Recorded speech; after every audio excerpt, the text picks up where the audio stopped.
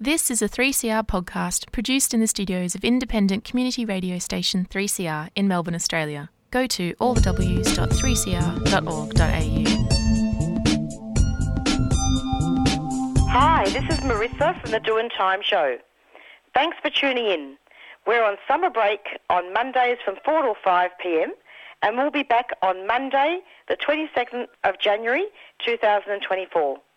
We've selected some fantastic highlights for you from across 2023. So stay tuned and enjoy the show. Slavery is back. Welcome to a place where private business profit from a captive labour force, yet pennies are spent on medical services to a population in which the Indigenous, the poor and the mentally ill are overrepresented. Where isolation, humiliation and degradation are facts of life. Welcome to prison. It depends who's telling the story, I suppose. The prisoners would have one view, the people who work in the prison system would have another, and I think it's up to people to decide where the truth is. Give government propaganda and the media spin doctors the flick. And check out Doin Time for news, views and tunes on prison issues from Guantanamo Bay to Christmas Island to prisons and detention centres everywhere. Every Monday at 4 p.m. on your community radio 3CR. We are still fired up and we're still talking about revolution. Hello and welcome to the Doin Time show. This is 3CR Community Radio, 855 AM on the dial, streaming live on www.3cr.org.au. This is Marisa and I'll be taking you through until 5 o'clock this evening. This episode of Doin Time contains audio images of Aboriginal and Torres Strait Islander people who have died and discussion of deaths in custody. First up on the show, we are going to be speaking with Pamela Curr, who is a veteran activist working over many years with asylum seekers and refugees, and she also did some work at the Asylum Seeker Resource Centre. And we're going to be speaking with Pamela about a very important step in the right direction. There's still a lot of more work to be done. Australia is to release asylum seekers in indefinite detention after a landmark ruling, and we will speak with Pamela shortly about that.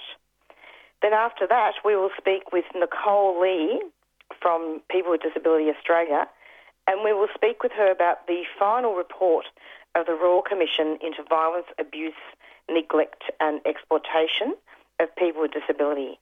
And we'll speak with her about the 222 recommendations that were made in terms of improving laws, policies, structures and practices to ensure a more inclusive and just society that supports the independence of people with disability and their right to live free from violence, abuse, neglect and exploitation.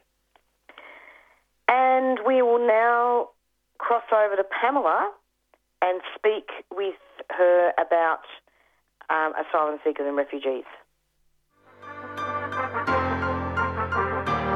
The 11th annual Setting Sun International Film Festival is calling for entries for its 2024 festival. Enter your short film or feature and help celebrate the occasion. There are loads of great prizes, including $1,000 for Best Film. For your chance to be in the running and see your film screened at the gorgeous Sun Theatre or at Kindred Studios, both in Yarraville, head to settingsun.com.au. Entries close on the 31st of January 2024. Setting Sun is a 3CR supporter. And in case you've just tuned in, this is the Doin Time show, 3CR Community Radio. And I'd like to welcome a very honoured guest, Pamela Curr, and she is a well-known activist, and we're going to be speaking with her about a landmark court ruling that paves the way to end the indefinite detention of asylum seekers. Hello, Pamela, welcome.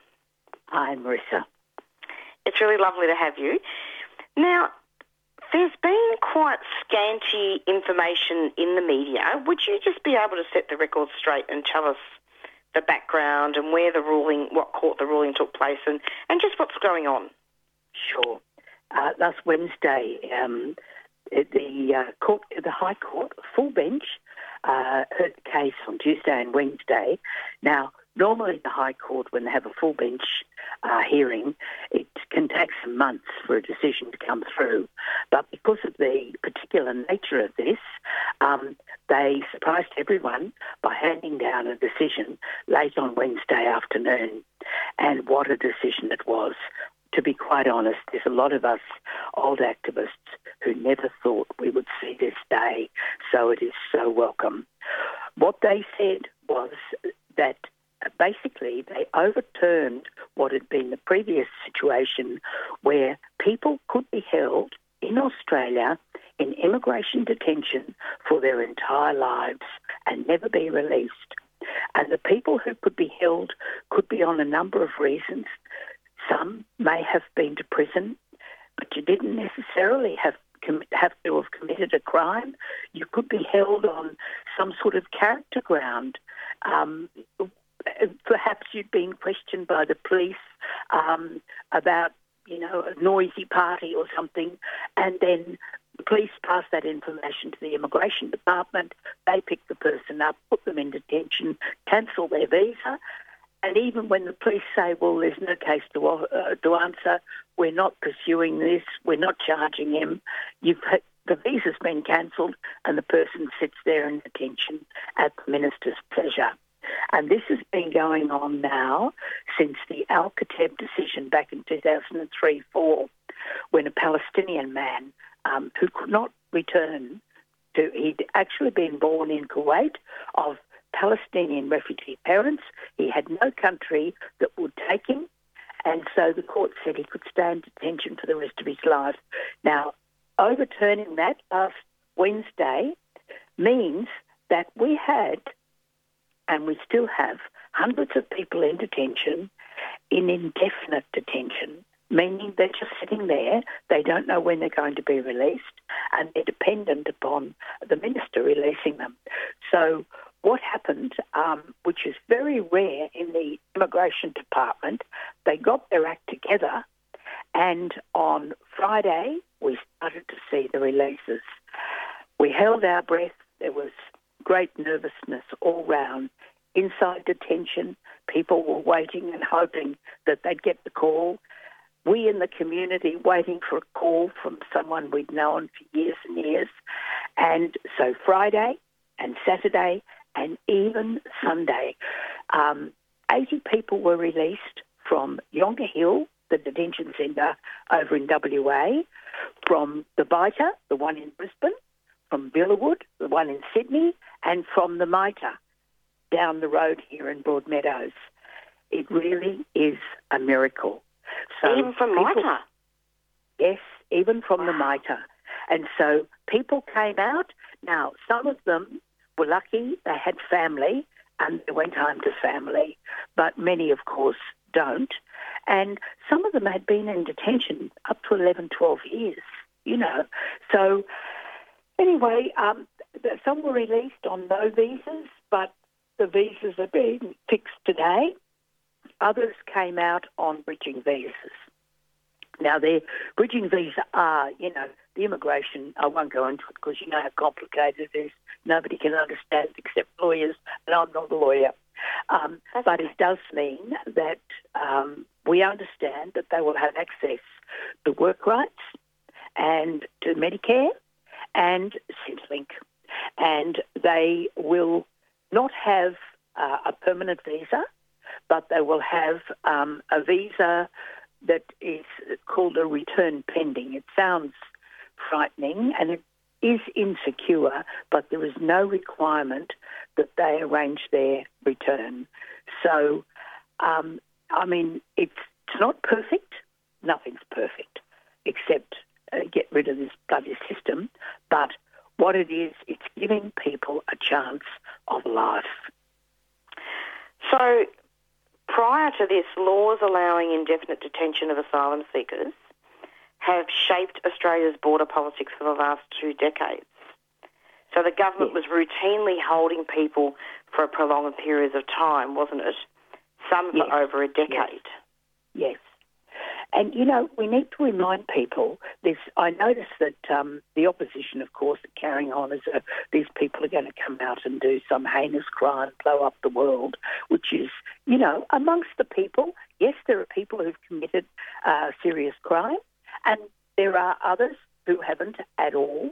But, this is the way it is. In Australia, if somebody commits a crime and is found guilty and they do the time, they then come out and they restart their lives. Correct. And why shouldn't these people too? They're human beings too. The other thing that I think it's important to note that back, about 8 or 9 years now, there was a group of people in detention. There were about 38 from memory, 38 or 39, who were said to be a security risk. And they couldn't be released because ASIO and everybody said they were a security risk. And they sat around in detention, and most of them were Tamil, but there were a couple of others. And this went on until the government really couldn't bear it anymore because they were being so roundly criticised, particularly from the international human rights sector. So they sent in an ex-judge to re-examine their cases. And what did she find? They were no longer a security risk. It's just like waving a magic wand. So they were released slowly, here and there. And, not one of those persons has created a problem. They're living in the community, they're working, some got married, some have had babies. They don't have proper visas, but they have a life. So, over the 20 years, we've seen this sort of thing happen before. And also, we shouldn't forget, Marisa, as you know only too well, people die in prison. Yes. People die in detention. And I have lost two friends, two men I knew, one died on Christmas Island and one died on Manus. And they were there in indefinite detention. Both had been found to be refugees. Both should have been released, but they weren't. They were caught in this indefinite detention trap. So, lives were lost under this policy. So this is why we're so overjoyed that finally the High Court saw reason and recognised the immorality and the cruelty of it and got rid of it. So they're no longer stateless then? Well, they are stateless because they don't have a country to call their own, so they're here in Australia. What happens next? Well, that will be something we'll be working on. I mean, the people will be living here on bridging visas. They won't have citizenship and they won't have a passport. But that's not to say that over time these things cannot be corrected. I hope so. Yes, we all hope so.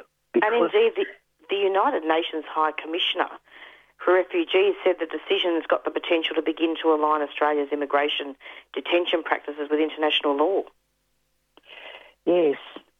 It's a pity that some of these agencies weren't more outspoken over the last 20 years. But anyway, we have to be glad that they can see the light when it, dawns on them. I mean, the people we have to thank for this, first of all, the people who held on, the courage and the determination to believe that one day they'd be free in detention. And, they've gone through bad times. Some have been suicidal. Some have been really physically and mentally unwell, and they held on. And the other group, other lawyers, not too many people talk about lawyers, but these, over the 20 years, lawyers have consistently trawled through the legislation. And some of them have gone to court with the cases and tried to challenge and overturn this and have been unsuccessful. But it hasn't deterred them. They keep at it, and finally there's a group of lawyers who've been able to unpick it to the extent that the High Court judges, the full bench, recognise the case and have overturned it. Pamela, thank you so much for coming onto the program. Do you have any final comments before we finish? No, look, I just urge people when they've, we all know people saying, oh, gee, who are these people that are going to come out, what they're going to do? Just remind them they're just people like us. And it is unfortunate politics in this country to beat the drum and carry on as though people are a danger and a threat. Give them a break and let them make a new life. They're people like us. Absolutely. Pamela, thank you so much. I'm hoping to, do another update at some stage. This is really good news. Thanks a lot. Okay. Yes, good news, and there's not a lot of good news about, so this is great. Absolutely. Thanks so much. Thanks. Bye-bye. Bye-bye.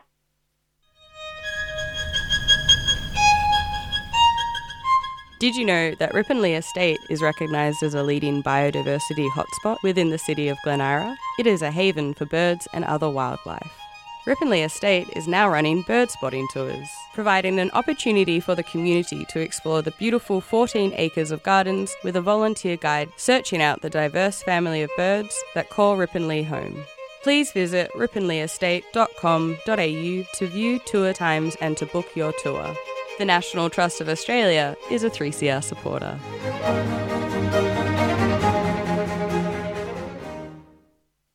Hi, this is Marisa from the Doin Time show, and you're listening to a summer repeat of Doin Time. And you're back with the Doin Time show. It's approximately 4:16, and you just heard an extended interview with Pamela Curr, veteran activist helping asylum seekers and refugees and doing work with the Asylum Seeker Resource Centre. And we spoke with Pamela about the landmark High Court ruling of the release of asylum seekers in indefinite detention. And the High Court made that decision, not the government. And basically their time will end now in detention. And next up, we're going to be speaking with Nicole Lee, who is the President of People with Disability Australia. And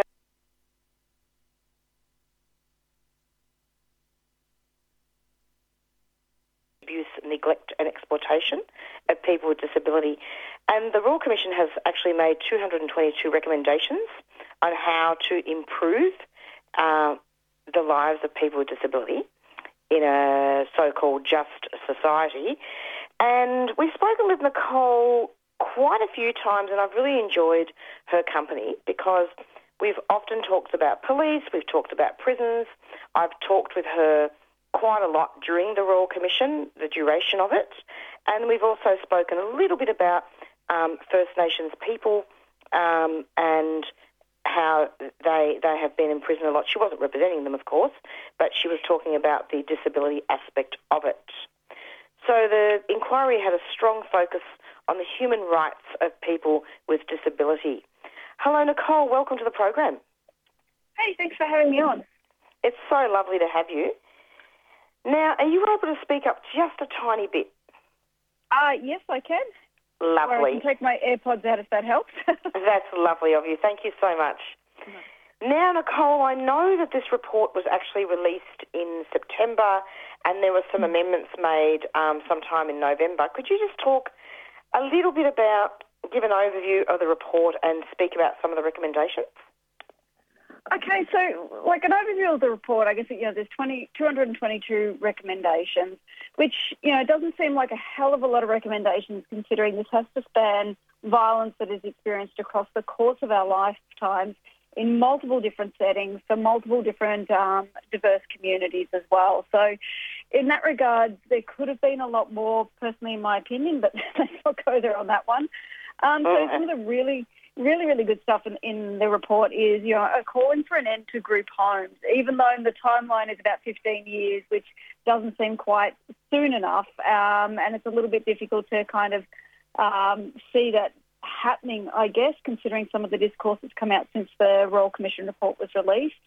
There was recommendations around ending segregated education, and again, that's got a 28-year timeline, so that's a really, really long timeline. So several generations of children will be subjected to segregated education and potential more violence and abuse before we get to a point where we have an integrated school system. And then some of the other really good recommendations is some really good recommendations around the housing and homelessness and the lack of accessible housing, and sort of pointing to that with some of the recommendations that there has to be some action plans developed to deal with the homelessness for people with disabilities. So we're more likely to end up in group homes if we can't secure housing outside of that. So, or otherwise we end up homeless as a result, which nobody wants to end up homeless, not by choice. There's also some recommendations that spoke to the criminal justice system, police responses, First Nation communities, supported decision-making. Ending involuntary sterilisation was a really big one that came out of this, which really it should have happened a very long time ago in this country, and it shouldn't have taken a Royal Commission to say we need to stop forcibly sterilising people with disability. So there were some recommendations around restrictive practice, but honestly didn't go far enough and was kind of a little bit disappointing because it really isn't upholding us to enacting human rights in the CRPD with some of the recommendations. So they had lots of reasons in which they still believe that things like seclusion and restraint could still be used in certain contexts, which, goes against the human rights and CRPD principles. And then some of the things that sort of were, a bit missed with the Royal Commission, if you'd like me to touch on that. So early education and tertiary education wasn't included in the report. The ending of segregation was a little bit ambiguous because they were very strong and we need to end segregation. But then they also put in a recommendation around building new schools that would be nearby mainstream schools. So they contradict each other. And then a recommendation that gave schools even an excuse to not take on children with disabilities if it was too much of an undue hardship, financially, or to include the child in the school. So that doesn't scream inclusive education. That actually just gives schools a reason not to take children. So those couple of recommendations are a little bit difficult to sort of read. And then we go on to gender-based violence. There's only about 5 recommendations in there and none of them referred to sexual violence at all. So that was disappointing to see. But they have called for a 5-year plan for women and girls with disability to end violence against women and girls with disability, which, we've been advocating for many years for us to be fully included within the Women's Safety Plan and not be a segregated tack on to the Women's Safety Plan.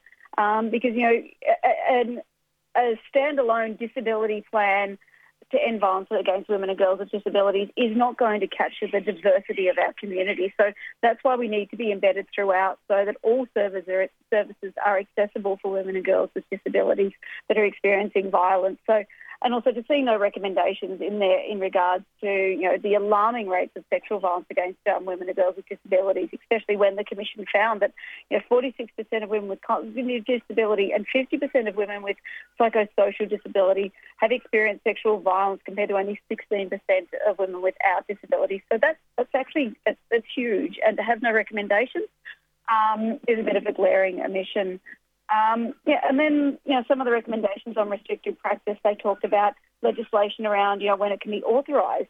Well, we already have mental health laws that do that. And if anything, it's more regressive than what came out of our Family Violence Royal Commission here in Victoria, where they actually set a deadline for ending the use of seclusion and restraint in services in Victoria. So it actually is suggesting that, the laws in Victoria, that we should be less progressive than what we currently are. So that was really disappointing to see, and again, doesn't uphold our rights. So whilst there's some really good stuff in there, there's a lot of things that just didn't sit quite right. And I don't know whether or not that was because not all the commissioners had a disability. And I guess when you've only got 2 commissioners sitting on out of 6, it's really difficult for those 2 commissioners to try and get the rest of the 4 on board with upholding our rights holistically, across the board, and that is a non-negotiable. It really is, and as you're talking, there's just a couple of thoughts going through my mind, and that is that it feels as if there's not a lot of lived experience, and I've done quite a few interviews about that over the course of the Royal Commission. Can you comment on that? Well, yeah, it really should have been an entire all the Royal Commissioners should have been people with disabilities. And the other commissions, I'm sure, were really great. There was a couple that we had a few issues with because of conflicts of interest. But ultimately, to really understand the nature and the extent and what it's like to be subjected to that abuse, and you really need to have a lived experience of disability to understand the lives that we've led. People can understand these things conceptually, but then in reality, it's a much different thing, and it's the same if whenever we do any reforms or work in First Nations community, ultimately all of those people that sit above those panels should be people from First Nations communities, and as we know that doesn't always happen either. So I'm not saying that happens for First Nations communities, but that's where it should be. Community led is a really important key to understanding how reforms fit and work for the community and what things are vitally important when making recommendations. And it feels a little bit conservative in some parts. And ultimately I put that down to the fact that not all the commissioners had disability. Absolutely, and that was just really important to highlight during this interview. Can you comment on the criminal justice system and the over-policing and also prison time for not just First Nations people, but also people with disability? And I know you and I have done a few interviews about over-policing. Could you comment on that? I mean, are there recommendations pertaining to not having such a high rate of imprisonment? Look, there was recommendations in there talking about sort of preventative pathways and the role of the NDIS and I haven't had a whole chance to look at in depth at all of this, but look, ultimately, it isn't strong enough in regards to pushing back onto the state and territory governments to change a lot of their legislation and a lot of their handling of people with disability, and dealing with a lot of the poverty that leads to criminalisation, of people from marginalised communities. There wasn't enough uplift in the recommendations around sort of alleviating that poverty, unless we make the disability support pension more accessible, because that's gotten tighter and tighter over the years. So lots of people with disability are living on, unemployment benefits versus a slightly higher disability pension. I think there's things in there which, in regards to sort of criminalisation around, the Royal Commission can't work or change anything to do with the increasing, sort of the cost of living crisis that we're currently having at the moment, but hopefully a lot of the other moving parts around uplift in people's lives would then lead to less criminalisation. But, it sort of spoke around the role of the NDIS and the criminal justice system to work hand in hand with them around, working with people with disability, that have, sort of offended. And then I think there's some recommendations in there around indefinite detention. And again, that's a tricky one to roll out nationally because, we've got different state and territory legislation. So, indefinite detention means a very different thing to what it does in Queensland, as we saw in that Four Corners episode.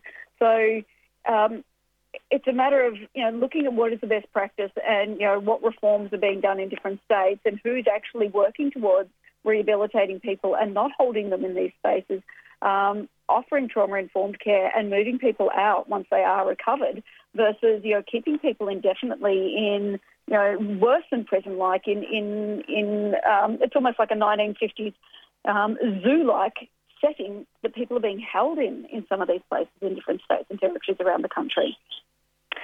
Absolutely, and, we all know also the inadequate,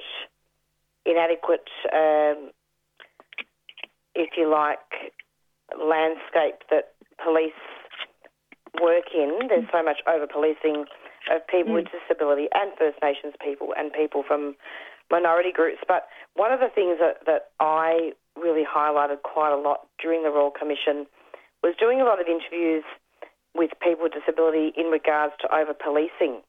Can you comment on that?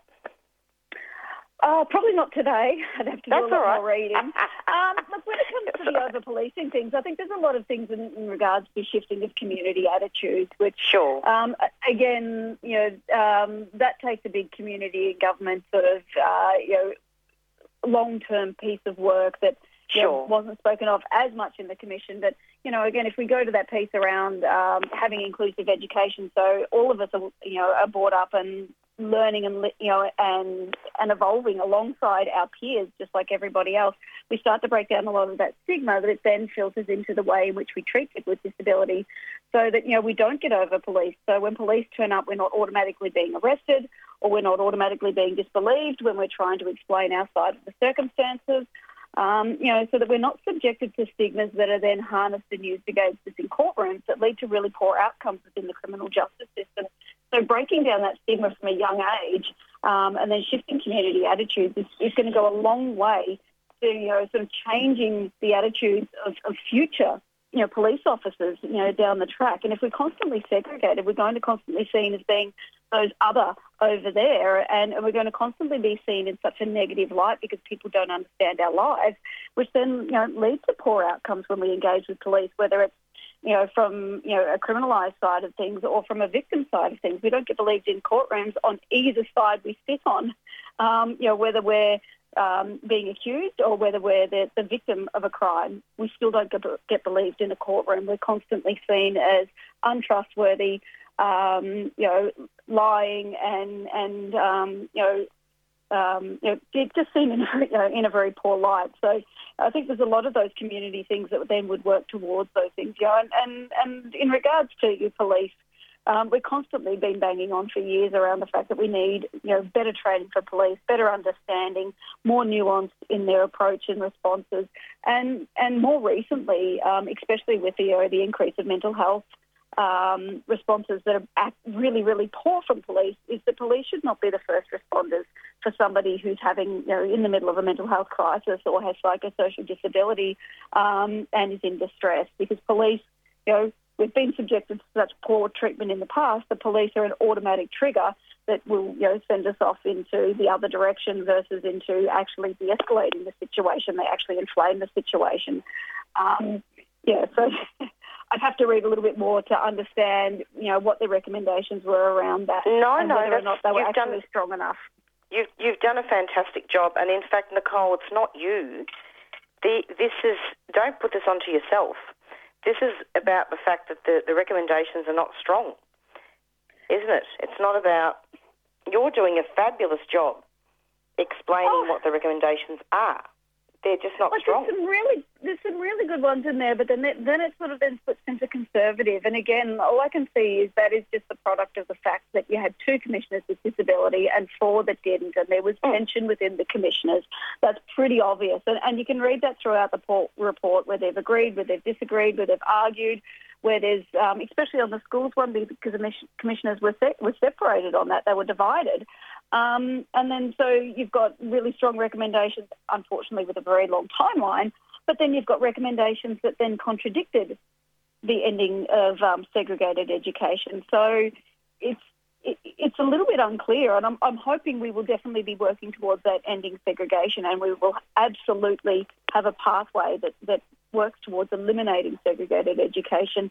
But then to see a recommendation that says that schools can, not enrol children with disability on the basis of all of these reasons is disappointing to see. But, there are good things in there around, having a disability minister brought in is a really good start to start with, that we shouldn't just fall under the remit of the Social Services Minister and the NDIS Minister. So we're either in needing of care or we're in needing of, government services and welfare. So, disability sits across all cohorts of the community, and if we had a minister for disability that would hold the health minister, the immigration minister, multicultural minister, the First Nations minister to account on their responsibilities within this Royal Commission, that would put us in a much stronger position. But, at the moment we don't have that. And then some of the other really good things, which fingers crossed we do actually get it across the line, is things like a Disability Discrimination Act to be the Disability Discrimination Act to be overhauled to make it more usable, because it's not very easy to apply at the moment, and also a Disability Rights Act, which would actually hold all these different government, federal sectors, things like Centrelink and everything, to account to actually abiding by the Convention of the Rights of People with Disability. So that would be a really, really strong position and a really huge win out of this Royal Commission if we got that Disability Rights Act in there. And I know they're talking about bringing in a Human Rights Act, but you know what? For once in my life, I want to be greedy. You know what? I want double layer of protection for our community because we've got, so much further to go than the rest of the community to get up to equal. That for now, until we have a safer community, we actually need an extra layer of protection to make sure that our rights are being upheld, because I don't trust that the Human Rights Act will go far enough in protecting us. It's actually true, and I hope that I'm not taking up too much of your time, Nicole, but it's just so important to talk about these issues rather than just in the mainstream media parroting the recommendations. We need to actually talk about it from a lived experience perspective, isn't it? Yeah, absolutely. And the other thing, from government response is that, they're setting up an intergovernmental sort of task force, which is fine, but they won't have their response until early next year, so maybe February or March. That's a really, really long time for the community to wait. What would be really great is if they could, do an early response in, committing to some of the recommendations early ahead of that report out of this task force. Like, there's some really easy recommendations that they don't need a task force to deliberate over, whether or not they do or do not do certain things. So, the Disability Rights Act, committing to ending forced sterilisation of people, strengthening the Disability Discrimination Act, developing the Independent National Disability Commission, creating a new federal government portfolio, dismantling the barriers to inclusive education, open employment, and addressing issues with housing, and reviewing the DRC's recommendations on restrictive practice and going back to one of the earlier reports that was handed to them that gave them an 8-point plan around eliminating restrictive practice versus, the recommendations that we got. So there's some really, really easy early commitments the government could kind of make at this point in time ahead of that task force coming out with its much more detailed response. And that would give the community a little bit of certainty around that action is being taken, that the report isn't just going to sit on a shelf and collect dust, and that report is being taken seriously, and protecting our lives is also being taken seriously. So basically, from the cradle to the grave, at the moment, a person with a disability in some ways will find it challenging. Like, for example, the involuntary sterilisation comes into effect here, so that still hasn't been addressed. And then you've got school, where a child with a disability is more likely to be bullied or not have access to education, proper education and supports. And then the person with a disability, if they're lucky to get employment, they actually can be undermined and bullied in the workplace because of power balances. Yes, exactly. And that's where the sooner we start to work towards inclusive education, the sooner we start to break down that stigma, and we educate students around disability. And if kids are around other children with disability all the time and we're just alongside our peers, like everybody else, and then we become the norm and we don't become that weird thing over there that gets picked on. Kids are cruel. We're not going to lie. Kids are very brutal. But the more they see us as one of them in the playground, in the classroom, the more likely we are to break down, those attitudes from a really, really young age. And as the Commission uncovered and pointed out, is that we're more likely to go into, sheltered workshops if we go to special schools, and more likely to end up in group homes if we attend special schools. So, that inclusion piece then breaks down, being segregated, at multiple different points throughout our life. And the things like the Disability Discrimination Act, making that stronger, reevaluating that, making it stronger, putting the onus back on the service to not discriminate versus us to prove that we were discriminated against, shifting the balance of power with that act, with that bit of legislation, will actually mean that, hopefully, for a lot of us who have been discriminated in the workplace, will actually have a mechanism that will hold them to account. Whereas at the moment, with the Discrimination Act we've got at the moment, it's really, really difficult to do that. It really is. A person with a disability is on trial, not the service provider. Yes, and hopefully, if they bring in those changes that the Royal Commission recommended, the onus will then be flipped into the other side, and hopefully it'll be a lot easier for us to then, take, discrimination cases, using that bit of legislation to actually hold workplaces to do better. And to, create safer and more inclusive employment environments. It's fine for government to do these things, but, if we're talking about, cafes, supermarkets, factories, retail workers, they're not putting in, a lot of them, I'm sure some are, but, for the majority, I'm sure, it's just too time costly and actually bring those things in. So if you've got that act there that is usable, then, that bit of legislation there that's usable, hopefully be able to hold more of those cases to account. And once that is actually being tested in real life, a lot of employers will actually start doing better because they don't want to be subjected to litigation. Absolutely. And, of course, you've got our First Nations people that have a double disadvantage because of the racism. Although, one of the things that really isn't talked about quite a lot is people, particularly adults with disability and children with disability from a non-English speaking background where the parents didn't speak English when the child was growing up. And as an adult, there are still far-reaching impacts and consequences arising from that which can cause discrimination. Yeah, there absolutely is, and that's where different things like women's safety plans and all of those sort of government action plans we need to be embedded throughout versus just a little segregated disability plan to the side. Otherwise, we're not going to capture diverse communities within disability. We're not all one homogenous cohort of people. We've come from different backgrounds. We've got different intersecting areas of other discrimination. And intersecting areas where, we're not the same as other disabled people beside us. We're all very different. And if you bring in, the queer community and trans community, you've got just layers and layers of, inequality, ableism, homophobia, racism, that just start to then push in on the person and make them more and more, feeling unsafe within society. So, that's where discrimination acts and things like, action plans that are inclusive versus segregated ones is really the only way in which, I personally feel we're going to get to a position of, breaking down those things. Absolutely. Are you still there, Nicole? Yeah, yep, I'm still here. Sorry, I was just taking my good. breath. Just stay in that hot spot. Now, lastly, I believe that the government, the Australian government and state territory governments, need to publish written responses to the final report by the 31st of March 2024? Yes, yeah.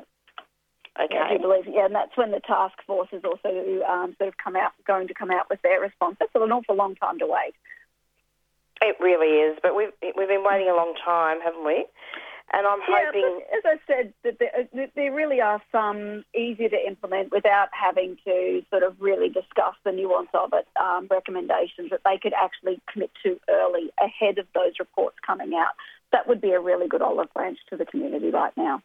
And other Royal Commissions have done that. Absolutely. To be perfectly transparent, as a vision-impaired woman, I can't even download the report or the executive summary from the website with my Braille technology. It's been a little bit disappointing because an easy-read version didn't come out straight away either, and that had to be put together after the report was released, after people said, there's no easy-read version of this. So it's a little disappointing to find that it hasn't been emailed out in different or available in different formats, considering we're a community of people with disability. I also found the report very, very difficult and hard to navigate and understand. Based on, I've read Royal Commission reports from here in Victoria, and it's easy to understand the recommendations. They've got really good rationale behind what the recommendations and why and what it is that they're trying to solve, whereas this report was very difficult to read. And I had to keep going to the easy read version because it just didn't make a lot of sense. So, even for a report for a community, that is undereducated, it's a really, really difficult report to read. And it's also hasn't been delivered in different formats for, different ways in which we need to interact with it. Like I said, sort of easy read and for different screen readers and things. So, that really should have been thought of. So I don't know why that didn't happen. I don't know what got in the way in the end, or whether it was time. I'm not sure. But ultimately, I would have thought that they would have been a bit of a 101. So it's now up to the Australian government, isn't it, to act on the recommendations for change? Yes, it very much is. I'm hopeful with the government that we've got that they will make a really strong commitment. They've already come out early saying that they will. It's just that long wait that is it's a very long time to sit with. And like I said, some early commit would go a long way to giving people some sense of a surety around their commitment as well. But ultimately, March next year, we're not that far away from another election after that. So, everything feels like there's a time pressure at this point in time. Absolutely. So can you actually read out the website where the final report can be read? And I believe there are 12 volumes altogether. Yes. I will. Hang on. I will get to it. Oh, my goodness. I just have to Google it myself. I have to look at it myself too, actually. Oh, my goodness. That's all right. Anyway, people can Google the Royal Commission final report and have a look at that website. It's pretty easy to find, isn't it?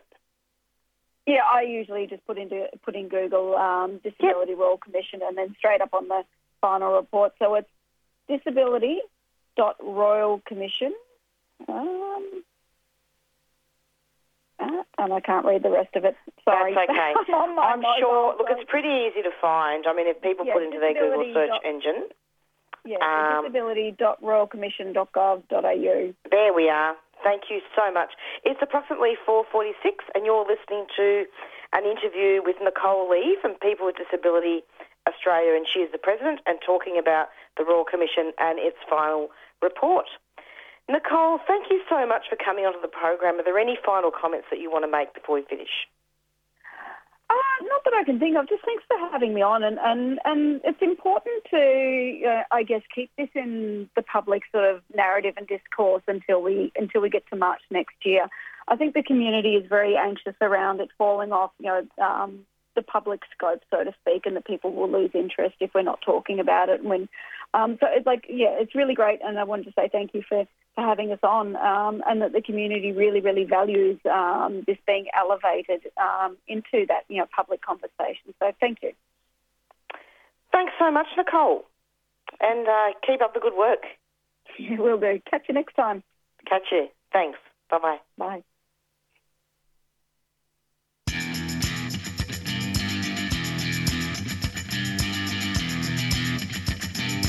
Disabled people are worth every bloody penny. I'm okay with spending money on the supports that we need. There's more than 400,000 people who should be on the DSP but are on Job Seeker instead. I've got a life to live. I've got commitment like everybody else in society. The only way to provide meaningful support is stronger grassroots movements. These institutions are never going to be our saviour. If everyone was the same, it would be a boring old world we live in. We need to do a lot of work in this country around shifting community attitudes towards people that don't fit the white, able, straight, cisgendered person. 3CR. Stay tuned, stay radical.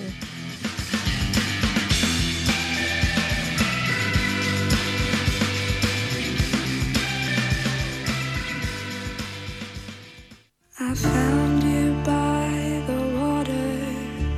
I found you on this shore.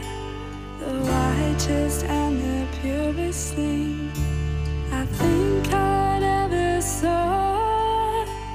I held it to the horizon, lighter than a feather, just like the ones that you once held together.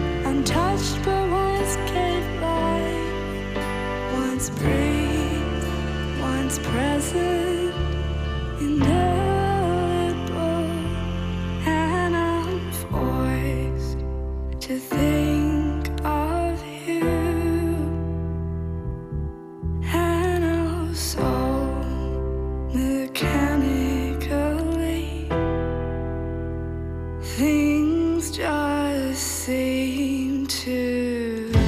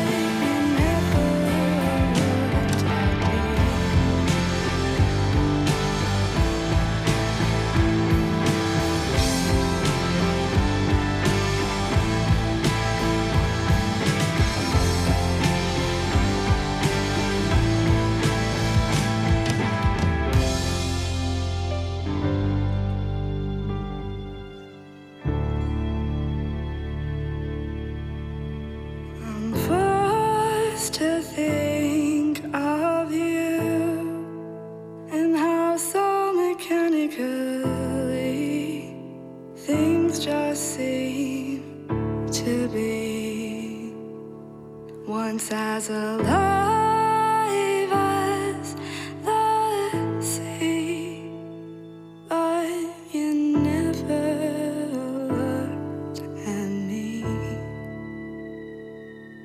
Once as alive as the sea, and still so present in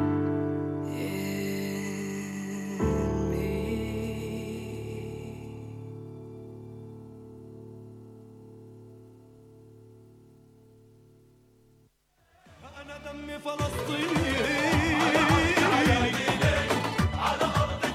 What's taking place in Palestine is horrendous. The people of Gaza, who have survived ethnic cleansing, 3 wars and a 16-year siege, are now facing the biggest attacks ever mounted against them.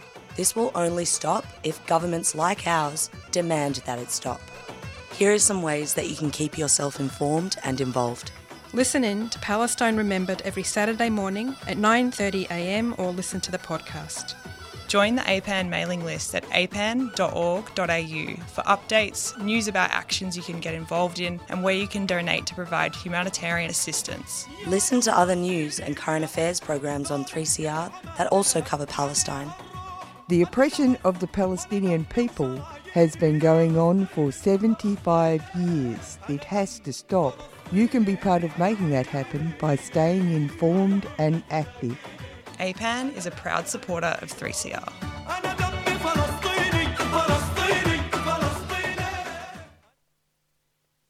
And we're nearing the end of our show. In case you've just tuned in, this is the Doin Time show, 3CR Community Radio, streaming live on www.3cr.org.au. It's approximately 4:54 and you have heard 2 interviews today. The first extended interview was with Pamela Curr, veteran activist for asylum seekers and refugees, speaking about a landmark High Court decision to preventing indefinite detention or paving the way. And then after that, we had an extended interview with Nicole Lee from People with Disability Australia. She's the president, and we spoke with her about the final report of the Royal Commission into violence, abuse, neglect and exploitation of people with disability. So we're nearing the end of our show. It's approximately 4:55, and we're going to be going out pretty soon with our theme song, Black Fella, White Fella by the Rumpy Band. Stay tuned every Monday from 4 to 5 for the Doin Time show, and Climate Action is up next. Thanks so much and stay safe. 3CR. Hi, this is Marisa, and you've been listening to a summer special of the Doin Time show. We'll be back with new shows on Monday, the 22nd of January. I hope you enjoyed today's program. See you later. Stay tuned to 3CR Community Radio.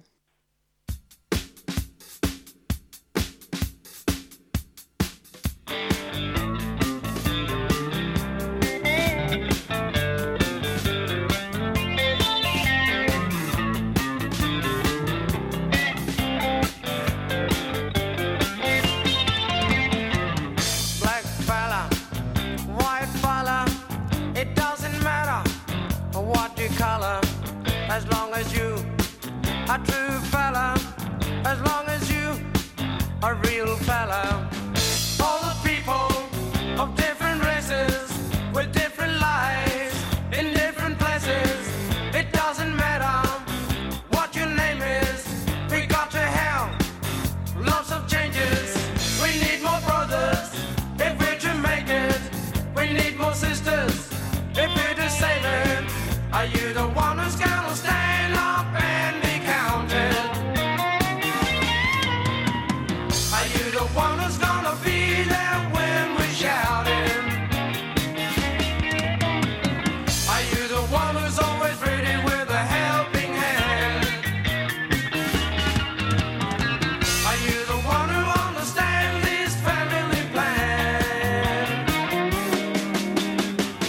Black fella, white fella, yellow fella, any fella, it doesn't matter what you color, as long as you a true fella. All the people of different races with different lives in different places. It doesn't matter which religions, it's all the same where the ship is sinking. We need more brothers if we're to make it. We need more sisters if we're to save it. Are you the one who's gonna stand up and be counted? Are you the one who's gonna be there when we shout it? Are you the one who's always ready with a helping hand? Are you the one who understands this family plan?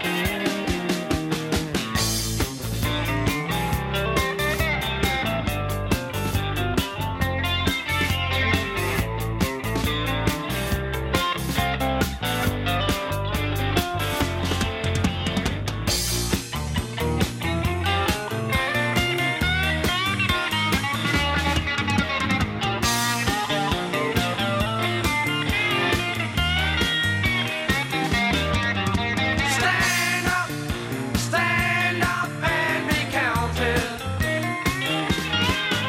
Stand up and be counted. Are you the one